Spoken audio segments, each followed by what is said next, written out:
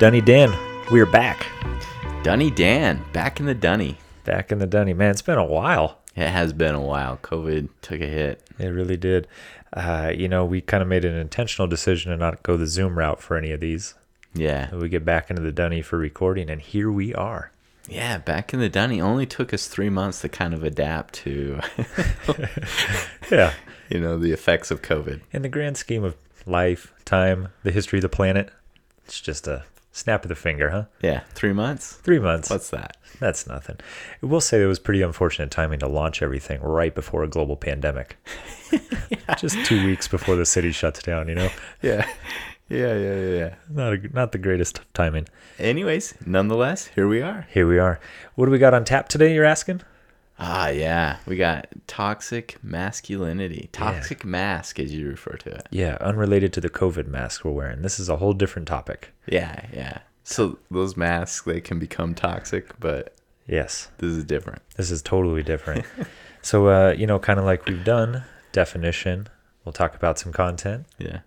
We'll go for there. And actually, this is going to be a 2-part series on toxic masculinity. Yeah.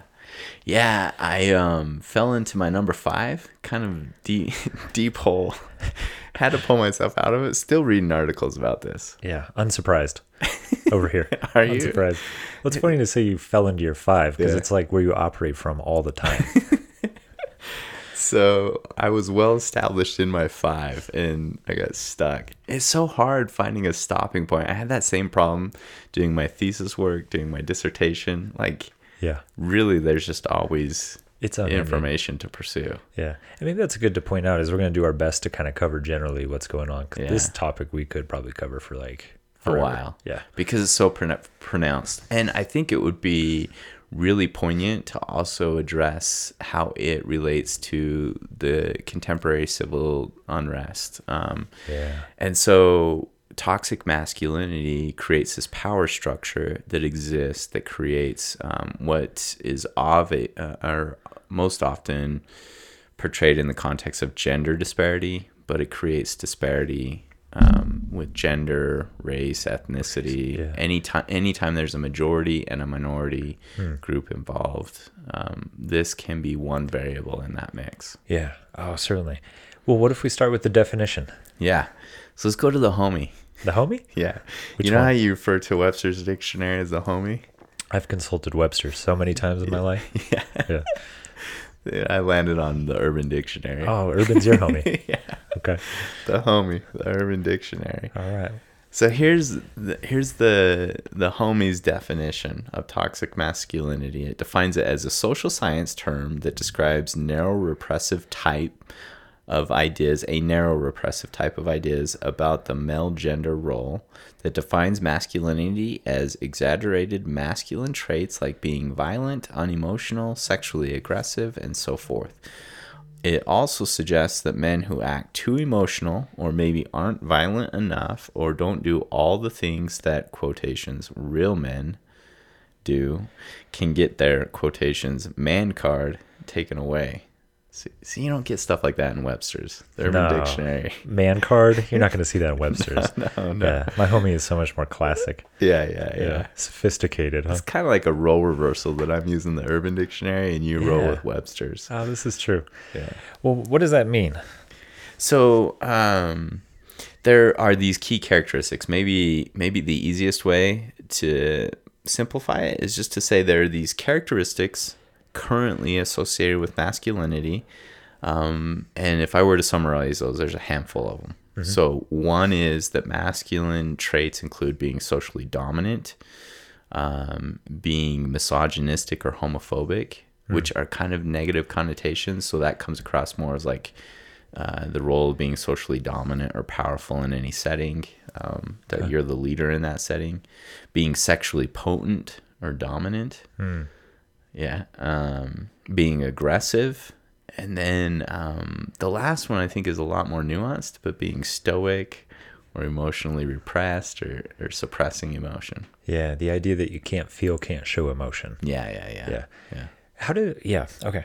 So that's all super important. I love that the term here, man card, is in quotes a couple times. Because Yeah. that's like, that is kind of the exact representation of this whole thing. Yeah, yeah, yeah. Like, in order to be a man, you carry a man card. And if you carry a man card, it has to look like this. Yeah. Like, Paradoxically, just an interaction I had just a few months ago, I received a compliment from another adult male who told me because of something I'd recently done that I'd earned my man card. that sounds about right. It only it only took me to my midlife to get my man card. Here it is. Here it is. Yeah, yeah. I looked through those traits and realized, I don't have a lot of those traits. Like Violent. Well, unemotional. that one's there. That one's there. Sexually potent. Certainly not. So here's one question I have is that, so we're referring to toxic masculinity, and it's defined by these different descriptors. Yeah. But there is masculinity that is not that. Yeah, and that's what's critical is the toxic masculinity is actually this narrow view of masculinity. It's a narrow description of traits, and then those are just amplified and exaggerated. Whereas masculinity can be considered in a much broader term. And perhaps what would be important to consider even is kind of the history, both of that term and then the history of masculinity more generally. So it would be helpful to look at the history of that term being used and how it came about and what it was in reference to. But then just what you're saying in terms of the broader umbrella of masculinity, has that always looked the way that it does now? Yeah. As it's really interesting. That's a great question. Yeah. So can you take us through the history of the term? Yeah, this was super enlightening for me. So this phenomenon, the term first began to be used just in the 80s, which really, not super long ago. No, yeah. The Cure, really 16 young. Candles. Yeah. I mean, someone born in that decade is probably really young still. Yeah, very young. Remember that. So it came out of the 80s, and it came in relation to what became known as the mythopoetic movement. Okay. Which was super interesting. It was actually this movement that harkens to Jungian theory. So these archetypes, that there are these underlying archetypes in society and peoples that get passed down and perpetuated. And it focused on how men had become to be defined by those characteristics that we just named. And the mythopoetic movement was an effort to say, no, there are these deeper inherent qualities to masculinity that men are losing touch with and that society is losing reference to. So these groups of men would meet. One of the prominent authors, his name was Shepard Bliss, and he may have been the person that specifically came up with the term toxic masculinity. And there was this counter term that was used called deep masculinity that would say there were elements of masculinity that were inherent and deeper and were losing focus. And those included a work ethic or pride in achievement, desire for growth, and that those were masculine traits that were losing focus. Yeah. Okay, so there was kind of this shift to where an emphasis got placed in these different traits that were more representative of what's referred to as toxic masculinity. Yeah. And then there's other things like you're saying, achievement, work ethic, those kinds of things got lost. And so they tried to take it back. The mythopoetic movement is called a movement because they would actually meet in these groups of men and hold these meetings together and discuss how that rise of toxic masculinity was affecting them as people. So it's a bit of a convoluted history because they were seeking sympathy, but also the traits of toxic masculinity had set up for a long period of time this power structure that had really imbued men, and particularly white men, with power. Yeah. Well, what jumps into my mind there with your mention of culture is that assume that this is not consistent across time and space. Yeah. And so that's even like a little bit of a fallacy in what they were setting up, because they said deep masculinity were these inherent traits. But what's paradoxical is that across the span of history, masculinity has actually been viewed in different ways. Yeah, so like a really good example is even in Western culture, so Western European and U.S. And North American culture, it just as recently as the 1800s, it was a lot more common for men to actually be a lot more what we would call today emotionally vulnerable with their male counterparts, with their peers and friends and close relationships, to be like expressive and communicative, to really highlight and value their relationship with their friends, their male friends. Yeah. And in open ways, in ways that today would be seen as too vulnerable. Turning in your man card. Yeah. And then when you look across culture, there are cultures where it's different, where masculinity is defined differently and what's highlighted and emphasized is different. And so for me, whenever something doesn't exist across history and across culture, basically across time and space, right? The two most philosophically profound concepts. Like it's not inherent. Yeah. Right? Yeah. Like so it's this flexible, malleable thing that gets defined by the current time and the current space that you're in. For sure. And I would imagine that there's a massive influence of history into the culture thing. So like you're saying, that socialization would shape a lot of this. And that this has existed for a really long time, particular to Western white patriarchy. Yeah. So admittedly, because of that, because of where we're at currently, for me, I think it's a little embarrassing to address the topic, because here I am, this white male, who unintentionally but undeniably has benefited from this being a structure in place. Right. Oh, certainly. Yeah. So I find myself in that same seat. Right. But so with those benefits that someone like you and I would experience, who are white, who are male, in this patriarchal scenario, there's also a massive amount of negative impacts that this has on society. Yeah. Yeah. So here's the paradox in it all, right? Is like, I think these things exist for people to obtain power on either a conscious or subconscious level. And then they fear, if they let go of this thing, that it's going to remove the power that they have as an individual. And so it's really fear driven to look at this thing or to change this thing. But toxic masculinity has not benefited society. No. Generally on a wide scale. Yeah. And can I go back to our emotions potty?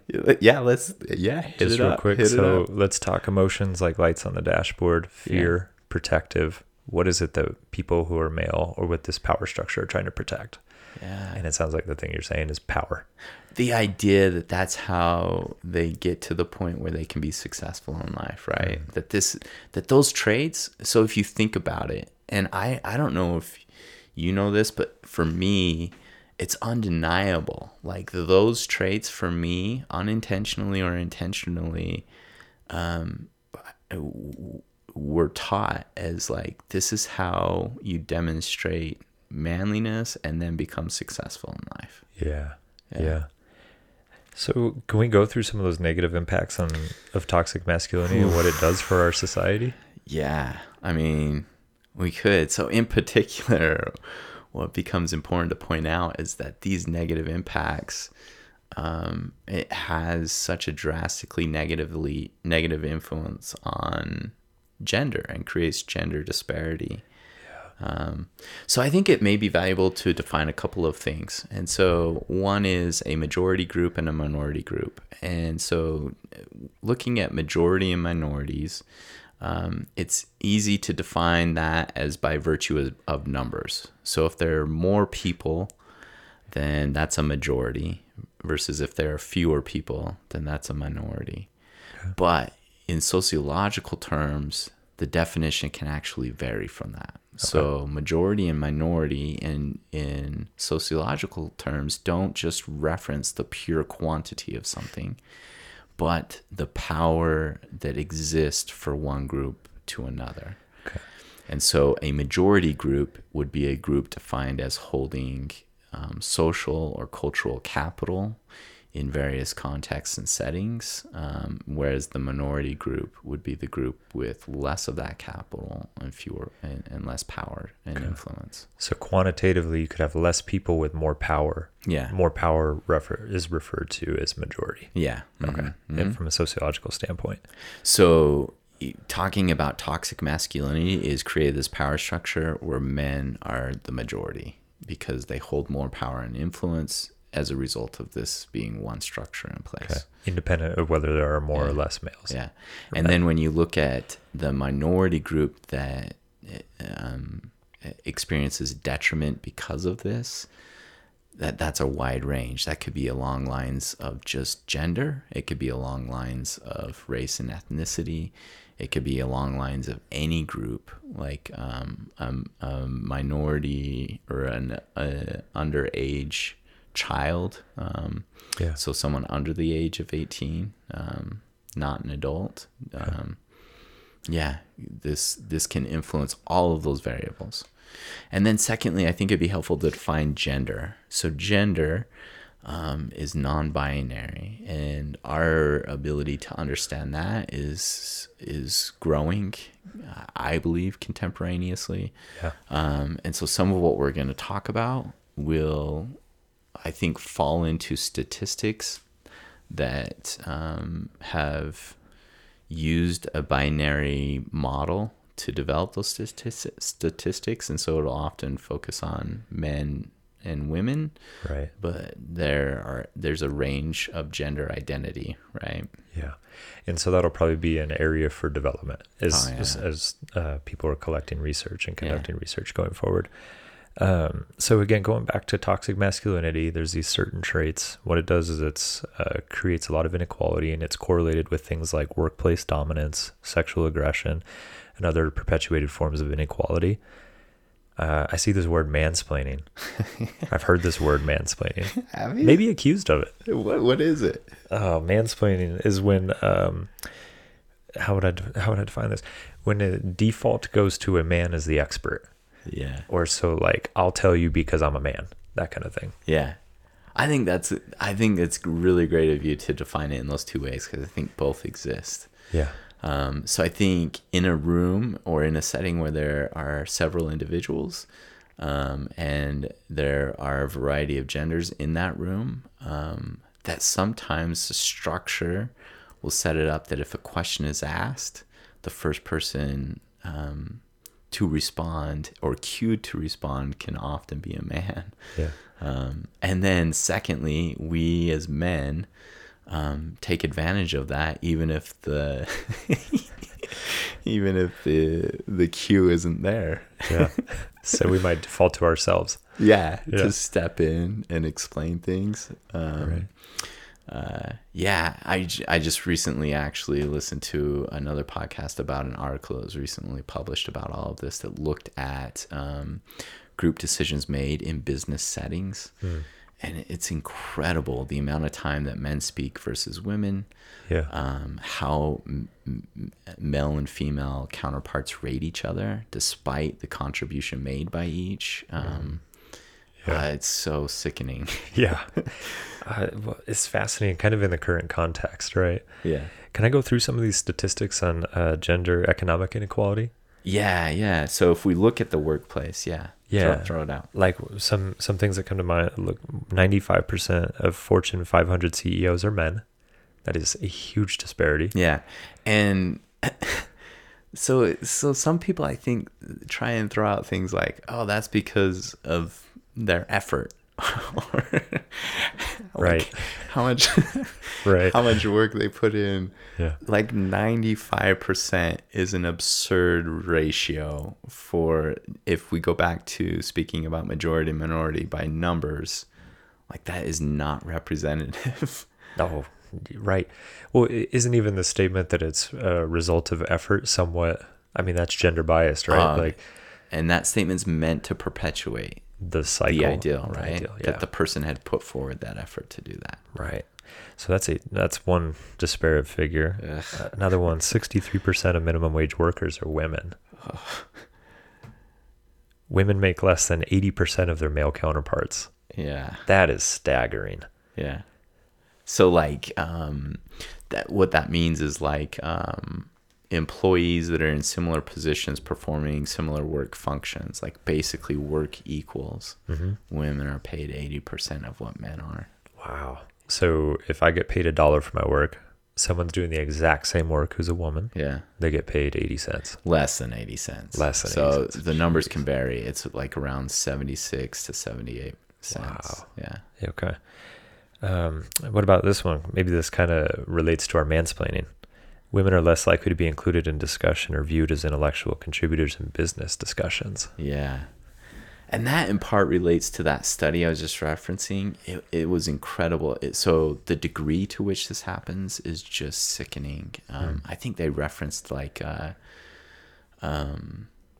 men would speak, I think like 80% of the time. And they did this interesting thing where they actually assigned people into groups and then had them make decisions. And these were like people with graduate degrees in finance. So these are like well-educated people, everyone with the same education. I think they had graduated from is either Princeton or Yale. Yeah. It was an Ivy League school. Yeah, just all below these people. Yeah, just below the Harvard of the West. Yeah. And in those situations, it was remarkable how much more men would speak. And then in the groups, the way that it varied is that even with more women in the group, it actually didn't strongly influence how much men spoke versus women. And then on the far end of the spectrum, where there were more women in the group, the dialogue was more robust. It was more open. The decision making was wider. There were these characteristics of those discussions that didn't exist in the male dominated groups. And then at the end of it, they would have everyone rate the participants in their group in the decision making process, and women were consistently rated as friendly and amicable, but not seen as like intellectual contributors to the decisions made in the group. Wow. Despite having equal education. Despite being incredibly bright, capable, they were basically shut down and then seen as not intellectually contributing. So we could reasonably conclude that is the system in its that's how it spins. That's what it's doing. It's at work. Yikes. What about sexual violence? This one to me is one of the ones that's more like really overt.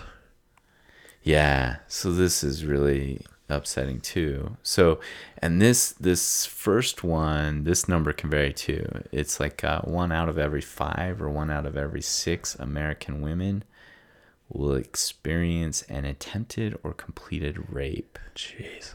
Yeah. So you're talking 15 to 20% of women. Yeah. And that's different. I want to be clear, that's different than just sexual assault, because the amount that experience sexual assault is like 1 to 3. 1 out of 3, sorry. Yeah. And so sexual assault can occur in such a wider variety of ways. This is attempted rape. Attempted or completed rape. 1 out of 5 or 6 American women. Yeah, that is staggering. Yeah. And gross. What about the just number of adult sexual assaults toward women? Like, is that a pretty disparate figure when compared to sexual assaults toward men? Yeah, so 90% of sexual assaults are 9 out of 10 perpetrated against women. So women are, as a result of the power structure, toxic masculinity and its traits and how those work out, create massive problems for women. Yeah. And even just thinking about any gender minority, like even if we go back to like workplace statistics, like transgender unemployment is 3 times the national average. Wow. And so if you think about 95% of CEOs, if you think about that as a representative model for who is traditionally in power in workplace settings, it's going to be men. And because of some of the characteristics that are highlighted or amplified or seen as masculine, that leads to minority groups with less power and influence along the lines of gender, being any non-binary gender or women. It's troubling. Yeah. Extremely disproportionate. Yeah. Yeah. And it gets worse. That's encouraging. So It gets worse. boy, it's sickening, isn't it? Yeah. So violence. So looking at violence, 93% of women murdered by men are murdered by men that they knew. Okay. So that's a majority of the time of men in their life, not just strangers, like happening about. Yeah. And that can often happen because men have this idea of what they're entitled to, or Yeah. Ugh. What about if what did you say, 93% of women who are murdered by men that they know? Yeah. What about percentage of women who are murdered by an intimate partner who's a man? Yeah. So that's like 38% of them. Wow. Yeah. So 4 out of 10 basically. Yeah. Jeez. So try and imagine, like, this is a scary world based on these ideals of masculinity, ideals that we know have only existed for the past century and a half, for sure, even in Western culture, that aren't inherent ideals, but that men use as this power structure to perpetuate and avoid the fear that they're not going to be successful. Yeah. Yeah. Now, here's where we come back to. We come back to realizing that it creates this power structure, and men seem to benefit in ways where, they can be more successful economically, or maybe achieve their entitled desires. However, what we've become increasingly aware of is that this does not benefit men. Like the paradox is that that men may subconsciously fall into the notion that this is how I achieve success. Yeah. And there's clear evidence that it doesn't. Yeah. So if I hear you right, what we're saying is there's this inherent power structure in the dynamic. The thing that creates benefits for men only exists at their own peril. Yeah. And if you don't think that's true, like, we can just go through numbers there too. Okay. Like, there are drastically higher rates of suicide, homicide, substance dependence, risk-taking behaviors. There's significant limitations in seeking or accepting help when you just talk about health care or mental health. Yeah. So if we have the idea that this thing allows us to achieve and be successful, we're absolutely wrong. Right.